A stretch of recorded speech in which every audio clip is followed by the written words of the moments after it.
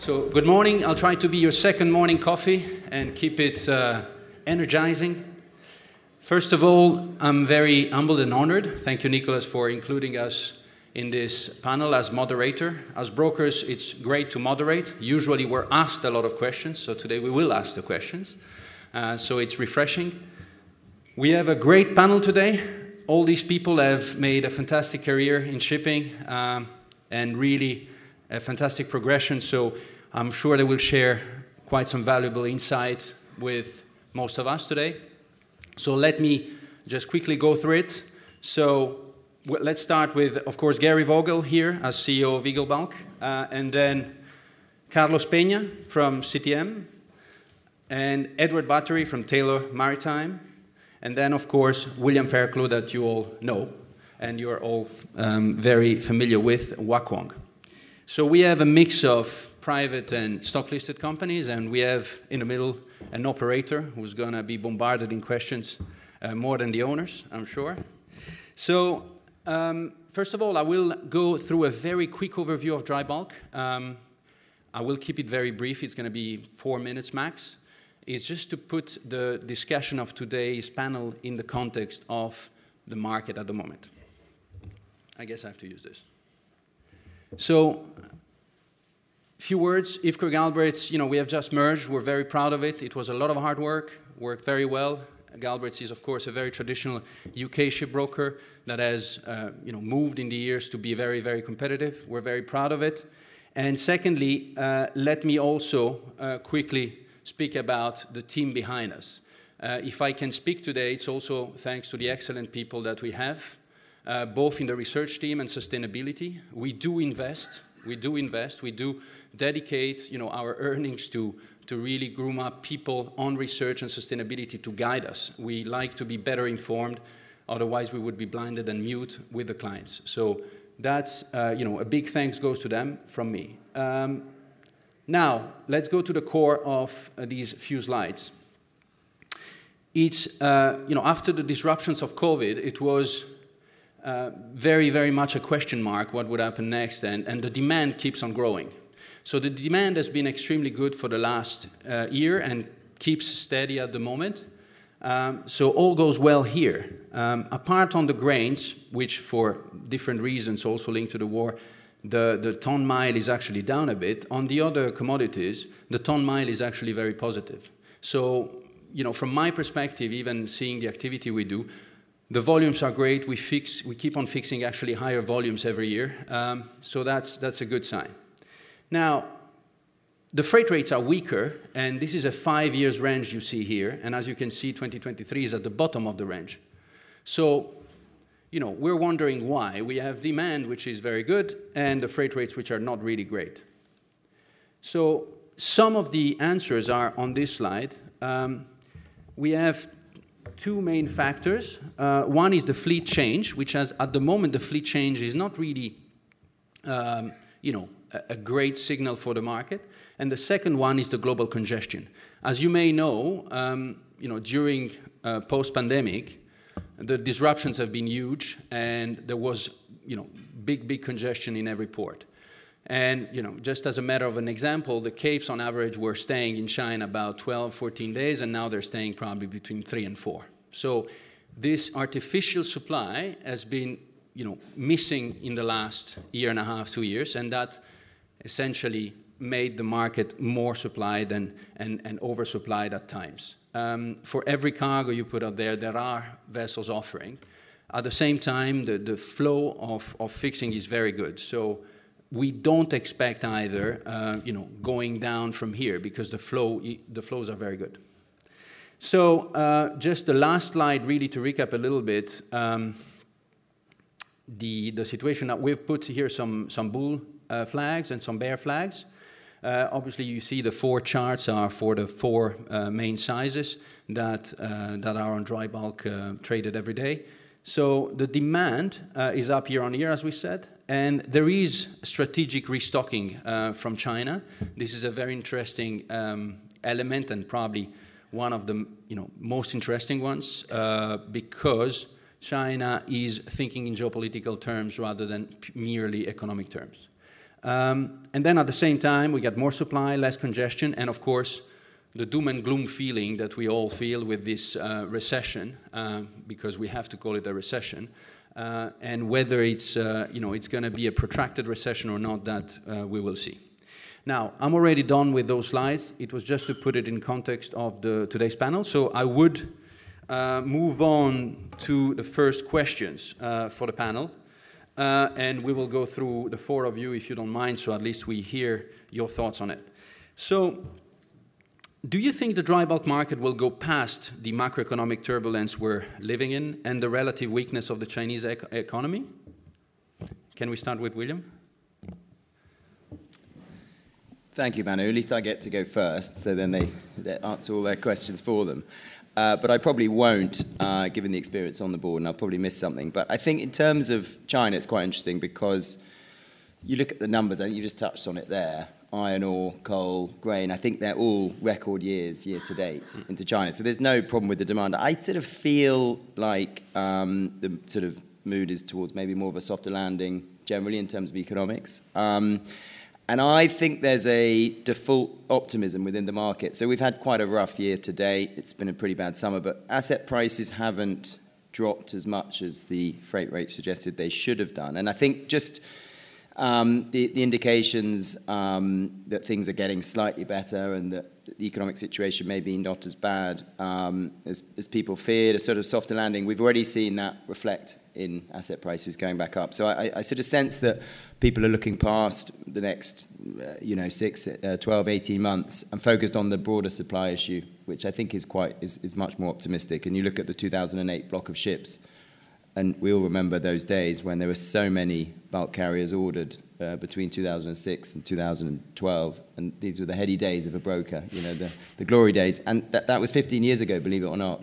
So those ships are suddenly approaching a stage where they can't participate in certain trades. And I think that broader supply issue is sort of underpins this default optimism that I see. And occasionally the market we know has a default to the pessimism. But at the moment, I think people are willing to look past the current situation, which is pretty clear. Yeah, thanks. And makes sense. Maybe Edward? Thanks. Hi. I am totally in agreement with you, Will. This year, disappointed in terms of demand and growth in China. They've been vocal and public about their desire not to just throw money at the problem, which historically they have sometimes done. They're planning for a longer-term, deep-rooted recovery in their economy that isn't reliant on a new development in first, second, and third-tier cities. And to plan long-term recoveries in economies like China's, you need to have recoveries in all tier of cities, and that takes a hell of a long time. And they have been investing stimulus money in the economy since the end of Q1 this year, and it takes a long time to filter through the economy. Short term, we're seeing a recovery now in rates. I've been looking at Panamax FFAs this morning, and they're all bidding up a little bit, and that's been the sort of trend across all segments over the last few weeks. Handy-size rates, we were trading at $6,000, $7,000 a day only a month ago, and I'm not going to tell you because obviously we're outperforming the market.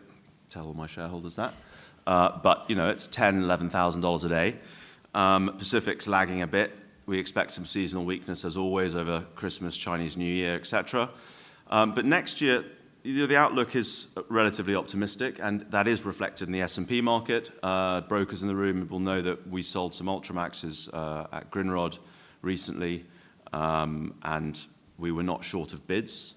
We've sold some older handies. We're definitely not short of bids on those.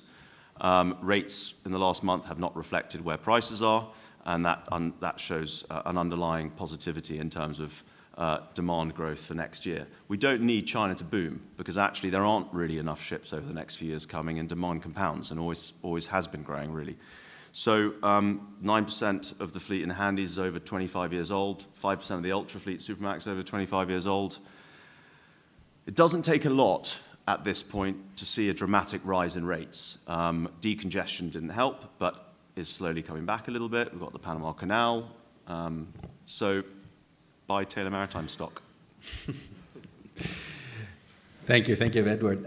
Carlos, from your perspective as an operator and tramping a fleet in both basins, where would you say that you have felt a difference with the past?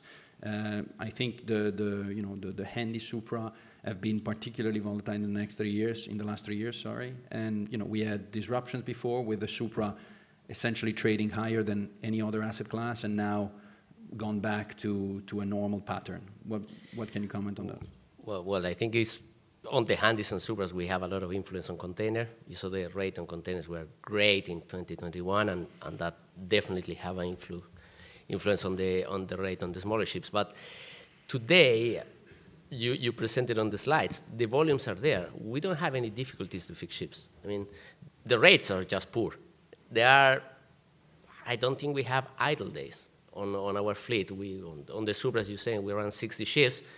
I think we have close to 97, 98% utilization, and that couple of points is just cleaning the ships. So volumes are there. Answering your question, I think the market will improve. We just don't see it today, to be honest. I think there is probably too many ships coming from all those days in 2008, 2009 when we were ordering, and the ships are now 10, 12, 15 years old. And it will take a bit of time. China is doing its job. I mean, they are moving a lot of volumes. We have had difficulties with the war, with the grain trades, but the asset prices, as you said, are holding well. I think that is a positive news. But something will have to happen in the, let's say, 12, 18 months, because if not, those prices are going to come down. Clear. Well, Gary, you're left with all these elements. It's all been said. Good morning. I think I'll take off on the point that's been made that, we don't really have a demand problem per se, in that we've had demand growth in 21 of the last 23 years, and last year was one of the negative ones, and the other was in the financial crisis. And demand is positive, and we've had a lot of dislocations, and I think the unwinding of congestion is the biggest one this year. But it really always comes down to supply. And what we have now is near record low order book and a rapidly aging fleet. I mean, the mid-size segment, which we exclusively focus in, the average age of the fleet is 11.7 years. The record's 11.8, and that was back in 2009 when the order book was 80% of the on-the-water fleet. It's the first time in my career, which I don't even like to say it, 36 years now in dry bulk, where we've had a strong market over the last few years, and we just haven't seen a supply-side response in massive ordering.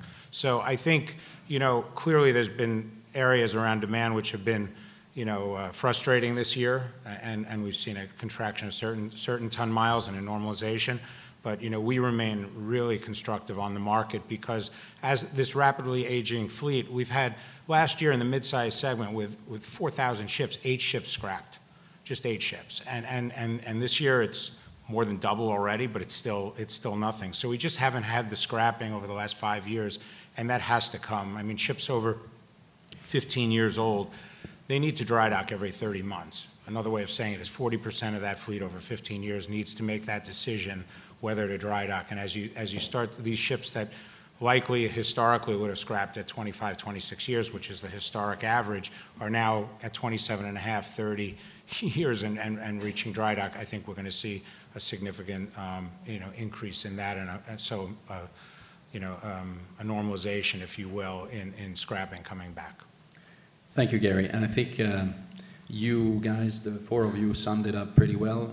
That's also a little bit our feeling. And what we do at IFCHOR GALBRAITHS, the difficulty for research departments is really not to say what has happened, but try to guess the future. And here we go with the second question.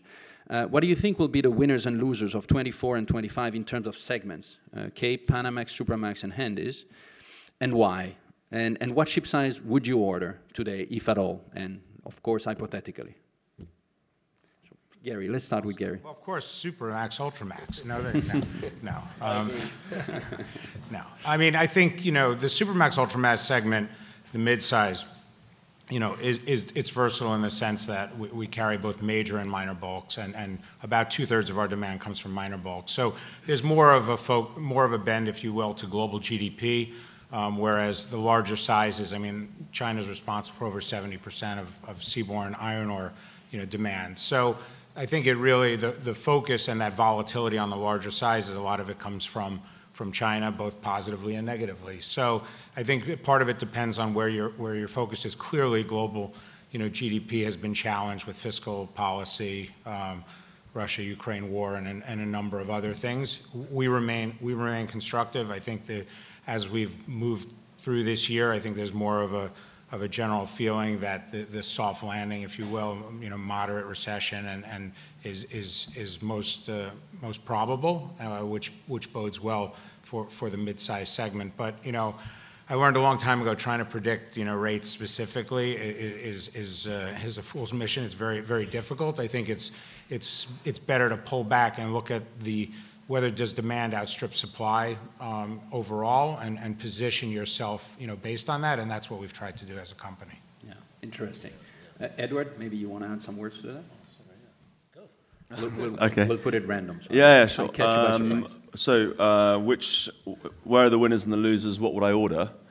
I'm not going to profess to be a Cape or nuke expert, but there's a lot of people, friends of mine, buying overage Capes at the moment.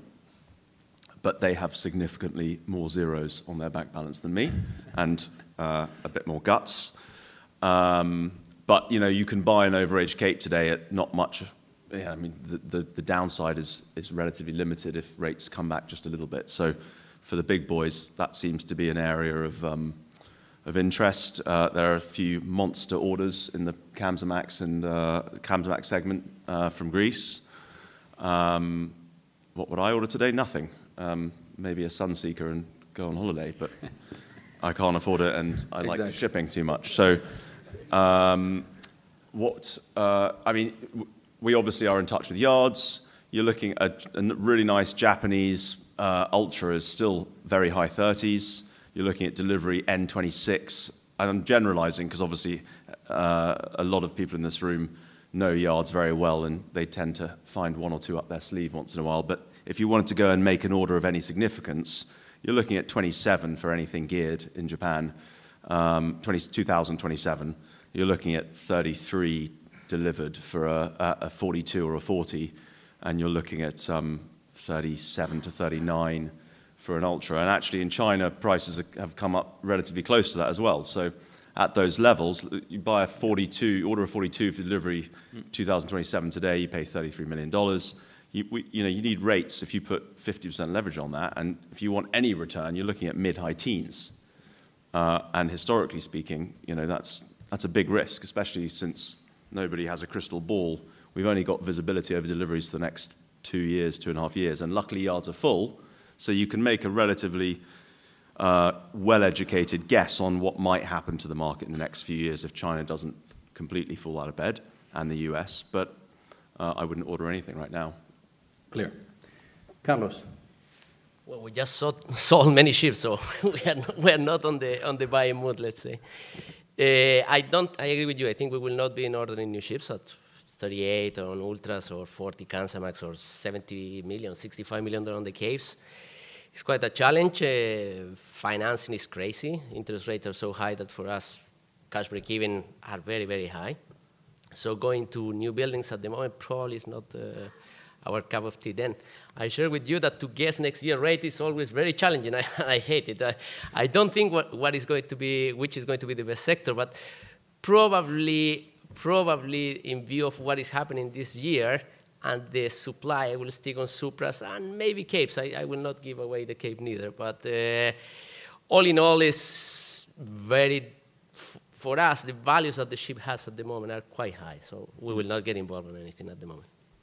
William, can you share a bit more what Kwong is thinking at the moment? Not too much, of course. At the risk of getting lynched, sitting on a panel with 3 mid-sized, Supramax handy-size, specialists, owners, I think 3 listed companies. You've got 2, haven't you, listed? Yeah, so 3 listed companies are represented here, all represented by the handy-size and Supramax. I think there's an important point to make that the glory days of recent years, which was driven by COVID and what happened in the container market, are behind us. And I think that was a very important driver, especially for the handies, and that's flipped from being a very big supporting factor to potentially quite a damaging factor in terms of the demand, as we see this huge order book for container ships that hasn't really delivered yet. I mean, I think it was something like 30% of the total container fleet was ordered during that COVID period.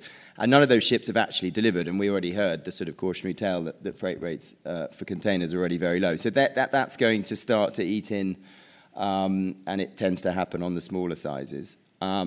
It doesn't have to be all doom and gloom, but if anyone trying to benchmark where we are today with where we've just been, that factor has disappeared. And I think Ed touched on the larger ships. There are asset players who are seeing just the common or garden Cape size as being a completely neglected size. And there's actually quite a lot of value there potentially. If you, as we all know, with the big ships, when they go, they sort of really go. And I think we have a lot of Supramax as well. So I'm not. I'm not negative, unduly negative on the Supramax sector, but I just think I'm wary of that, of that demand driver not being there anymore.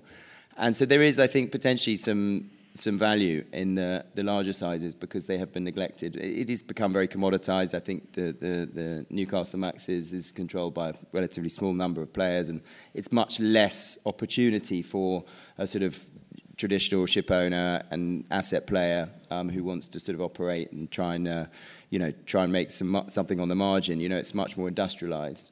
So for us, as more of a traditional owner, when we allocate capital, we look for diversification. So it's a little bit different to the people on the other people on the panel. So I think new ships are in hot demand. So we have some new buildings which were ordered during COVID that are available now. The funny thing is that we probably have more demand for ships delivered in 2025, 2026 than ships delivered today. So that points, again, to this slightly optimistic forward view. But there's a lot of demand for the newest ships, the most efficient ships. And so this idea of a two-tier market, which, we've talked about for the last 20 years, but I think that's a very practical thing. I mean, we have a multi-tiered market with all the data that we crunch these days. Then, there's nowhere to hide for ships that are much less efficient than the other ships. And, this week in London International Shipping Week, we talk about the market, but geopolitics and the environment and the environmental and energy transition are two huge parts of, what is being talked about, and those will have an impact on the dry bulk market. Well, you clearly knew my next question then, because the next question is on marine, as the main source of propulsion. Will it be the same? Will fuel be the main propulsion system in 10 years' time, 15 years' time, or 20 years' time? I mean, of course, the other panels have touched upon this, so maybe just quickly from a commercial perspective, what is your gut feeling telling you? I mean, my just opinion on it, to just not go over ground that's already been covered, is that there's not enough thought about the impact on cargo. And I think that will happen before we have an impact on our fuel. And if we look at Cape size and Kamsarmax, I think Cape size, it's where nearly 50% is coal, and Kamsarmax, I guess it's maybe about 50% people in this audience will know. I think Supramax is 25%, Gary, something like that is coal, is it? A little less than 20. About a little less than 20. I personally believe if you look at the energy transition and you go back to first principles, and I sat on a panel yesterday and we had 4 green hydrogen makers representing most of the green hydrogen that's made in the world today, and 3 of them were not even aware that Maritime had a potential demand for green hydrogen. That tells you everything you need to know. Is they have a lot of markets that they will be looking to address before transport, and shipping is a subsector of transport. And I don't want to be negative about the transition. We're doing what we can, and there are many different factors to that, and this is not the panel we're here to just talk about. But by the time that is a realistic alternative on the fuel side, where we're talking about net zero fuels, then there's going to be no coal being moved about if the transition happens in a logical and market-driven way, and I believe it probably will. Thanks for that. Can you maybe, let's start with Gary, maybe a little bit your view on, on fuel propulsion and what you're doing for it and what you're thinking ahead? Yeah, I mean, first, just to go back, I mean, conventional fuel can't be the dominant fuel in 20 years if we're going to meet any of these targets. And Knut earlier said, it's definitely a challenge. But as we move forward, as the technology and the fuels become available, we need to move as quickly as possible if we're going to get there. I mean, what we're doing, and I know you've heard this from other owners, right? We're doing everything we can to make our ships as fuel efficient as possible. I mean, we're constantly, trialing new hull coatings. We're using robotic skates to clean. We partnered with a company on using technology and weather buoys that we're helping to put in place off of our ships for better weather routing. And it's a win-win, of course, for the bottom line, fuel saved, but also from an emission standpoint, and whether you're saving emissions today or the future, a ton saved is a ton saved. So it's all of those things. I mean, we are also in the mid-size spot tramp business, so we don't have set routes, and so the fuel supply chain is going to be probably the biggest determinant of when we can order next generation, call it zero emission ships, because we don't, 10 days before our ship finishes discharge, we don't know where we're going to on almost all of our voyages, and called on 400 different ports last year. So I think what's really critical is to have clarity for us that it can be a decision that's based on economics as well, and we believe we'll get there. So our focus is, going back to the last question, what ship would you order? The answer is none. Also partly because we think the tail risk of that is massive. It's about focusing. I mean, all the ships we've purchased are focusing on kind of the 3 to 6 year old, right? Highly efficient Ultramaxes. 50 of our 52 ships are scrubber fitted as well. All with a view to be in a position where those ships will be 80% through their economic life in 2035 versus a new building today, which is only going to be a third through its economic life. We just don't think that risk reward is where we want to be. And we think it'll come into the clarity will come over the next few years where we can position ourselves, to then look at what we'll order next. Thanks, Gary. Carlos, just a little bit of insight from you. You're operating actively the ships. Yeah. What do you think about, I guess you're targeting eco ships as well to operate. And what do you think about the future? I think answering next 20 years, we will not be consuming what we are consuming today. But I think there is a gap between that logistic in ports, as you were saying, mainly on the smaller ships that go to 400, 500 different ports, need to be ready. And that is, let's say, not a job of the owners. It's more the politician behind this one. We will have a gap between now and, 2030, where the conventional engine, very fuel efficiency, and the data will be the new fuel. I mean, information, guidance, artificial intelligence, whatever will improve the performance of the ships, and in parallel will send less emissions to the environment.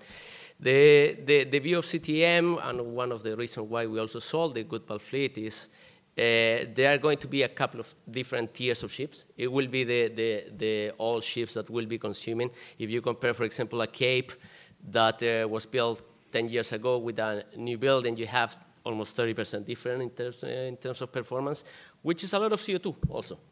So add to that data information, digitalization, and the shipping industry will collaborate with enough by 2030. Then the next step, going to 2050, then we need something else. And I don't think it's on this panel discussion, to be honest. Clear. Edward, how do you tackle fuel transition in Taylor Maritime? Do you look at it thoroughly? Do you think about it in the long term? What can you tell us a bit about Thanks. So let's where to start. We focus on the low-hanging fruit in terms of the easy wins and the small gains. Taylor Maritime is not going to change the world when it comes to what we burn and where we stem fuel from. One of the biggest challenges that an industry like the geared sector faces is infrastructure supply. So, and that's, I think we're at least a decade away from even knowing what the long-term solution in terms of fuel is. If you ask yards and other owners, most of them kind of think ammonia probably. But the reality of the matter is handies carry food, and food shortages is something that will destabilize global economic markets far more than what fuel we burn. And my director of ESG has just walked in. He's going to hate me for saying this, but ships actually burn less fuel per ton than anything else in the world, and we have the most efficient way of transporting goods in bulk. Don't print that, please, anyone. So Taylor's not going to reinvent the wheel. We're looking at monitoring emissions, data, paint, everything Gary mentioned, and we're going to leave the industry changes to the boys with the big balance sheets, boys and girls with the big balance sheets. Yeah. Yeah, thanks. And just a quick comment on your replies, on your answers now.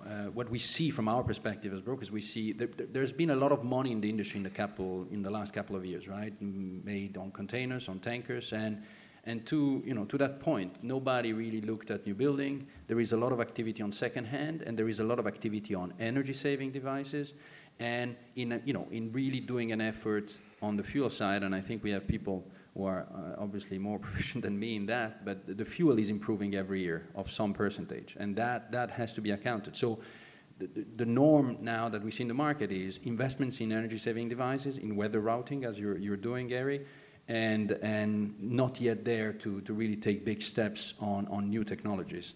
Now, there is, though, 1st of Jan, there is the EU ETS scheme, which is going to kick in. It's a reality. We're also doing a lot of homework internally to make sure that we as brokers are prepared to explain it, to understand it, and to really guide the clients. It is a serious matter. Now, how do you work around it? Do you monitor your emissions already? Are you using third-party systems? Are you using your own systems? What steps have you taken? Because, of course, due to the political framework, this is going to be a necessary thing to apply and to comply with. Can we start with Gary, maybe? Sure. I mean, of course, we monitor and we report on our emissions. In terms of getting ready for EU ETS, the practical things are opening your trading account and things like that. But I already mentioned, we're effectively a spot player. And so in that regard, our trading to the EU is going to be very much dictated by being paid for the costs that are involved with going to the EU. I mean, it's not dissimilar from the discussion in 2019 when all we talked about were scrubbers and will you get paid for it? And I said the same thing. If we don't get paid for going somewhere or we can't use a scrubber, we won't go there unless we're paid more for more expensive fuel. And it's going to be the same for Europe. I mean, it's simple. If Europe is going to have to pay for this cost, or at least companies like ours that don't have set contracts into the EU will trade elsewhere. And so I think the market will be quite rational in that regard. Now, I think it becomes a bit more difficult and nuanced when you have long-term contracts and you need to go, and then who's going to pay for it. But as a spot player, it's quite an efficient. I think it is an efficient market, and the freight will price accordingly. And of course, our more efficient ships, the newest ships, are going to be able to trade to Europe more effectively because that incremental cost is going to be less. We have so many regulations over the past that come into effect, and often, there's talk about, ships are going to be sitting. I remember the first ECA-zone, people said there's going to be, 1,000 ships sitting off waiting for low sulfur fuel, and shipping figures it out pretty quickly. Yeah. And so, I'm sure we'll have some teething, pains and things like that, but I think very quickly it's just going to be another thing in the past that we deal with. I would say, these regulations all, point towards larger organizations becoming more efficient, being able to deal with them. It's just, whatever it is, right, you need scale in order to deal with all these things on an appropriate basis, and I think that's only going to increase as we go forward. Thanks. Carlos, just a quick question for you. As an operator, I guess sometimes you have to sell freight, to void charters. Are you thinking about strategies of maybe using also the carbon credits in order to manage your exposure in at least in EU? Yeah. We are thinking as on. We are prepared already. The discussion is if you can rely on the charters or not all the time. I guess if you go with A1 accounts, you will not have an issue.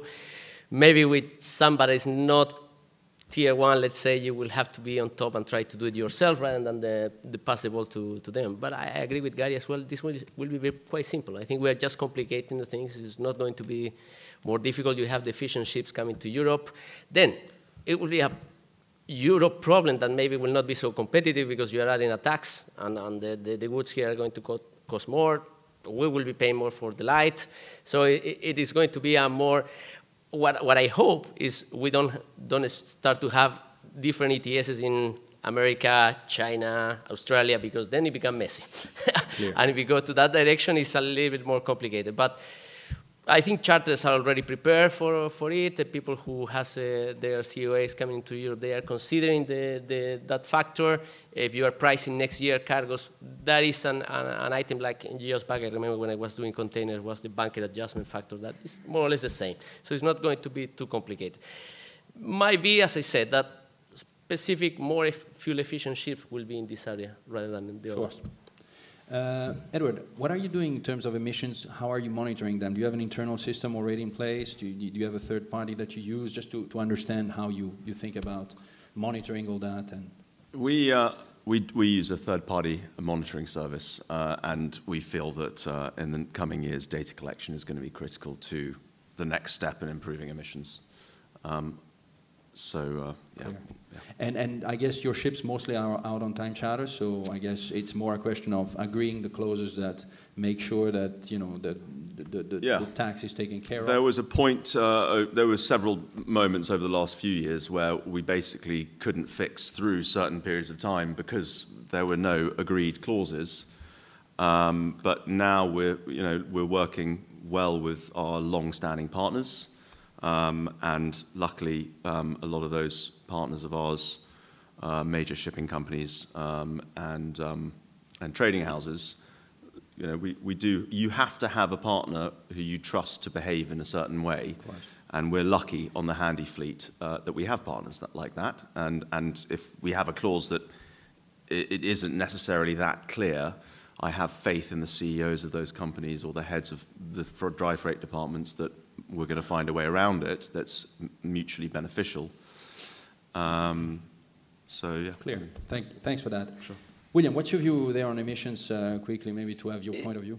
I think Gary's right that it creates a premium paying area. But I think the factors that contribute to that, one I would add, is the idea of getting an EU bank account may seem pretty sort of banal sitting here in Europe, but within Asia that's not the case, and that's actually quite a major barrier for some people to. It may be the ship manager that needs the bank account, but you need to open a trading account. You need to have, I mean, we're having to open an EU bank account, and as well, Kwong, we didn't actually have one. We sort of have found one actually, and that is an essential part of the process of registering.